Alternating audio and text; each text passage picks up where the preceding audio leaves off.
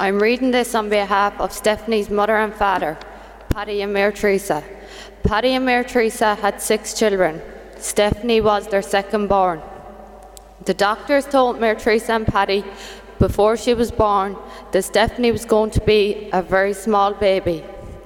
On the way home from the hospital, a song came on the radio with the name Stephanie in it. And Paddy turned to Mary Teresa and said, "That's going to be her name." And that's how Stephanie claimed her name. She was born on the 19th of January, 1998, at 2:10 in the day. She had the most beautiful blue eyes and blonde hair.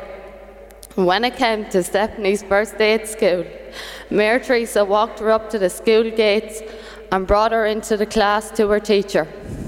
Stephanie was all excited at first with her little pigtails and school bag and thought Mary Teresa could stay. That all quickly changed when Stephanie realised that Mary Teresa couldn't stay, and all war kicked out, and she kicked and screamed and roared, "Oh no, Mommy, I'm going home with you." From that day on, Mary Teresa realised that she had a fighter on her hands. Stephanie had 2 sisters and 3 brothers that she loved so much, just as much as they loved her.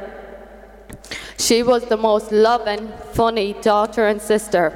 Stephanie was all about family and would defend her family to the last. Stephanie then went on to have a beautiful little family of her own. She first had Travis, her beautiful baby boy. He was the apple of her eye.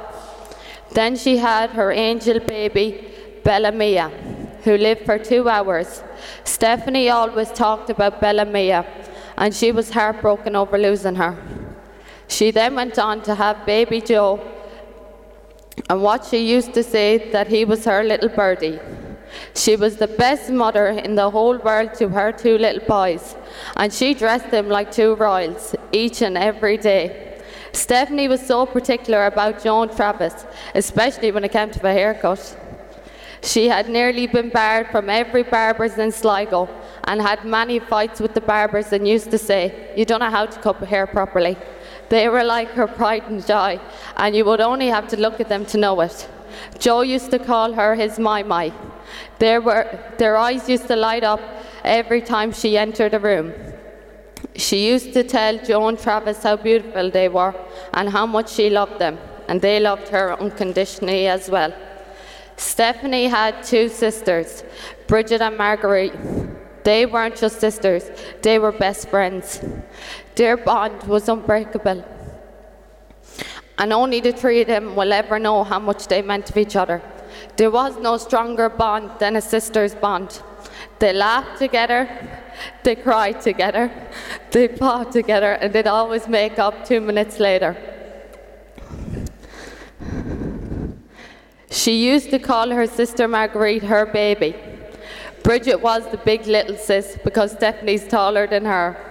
Stephanie also had 3 brothers, John Patrick, Mark and Martin.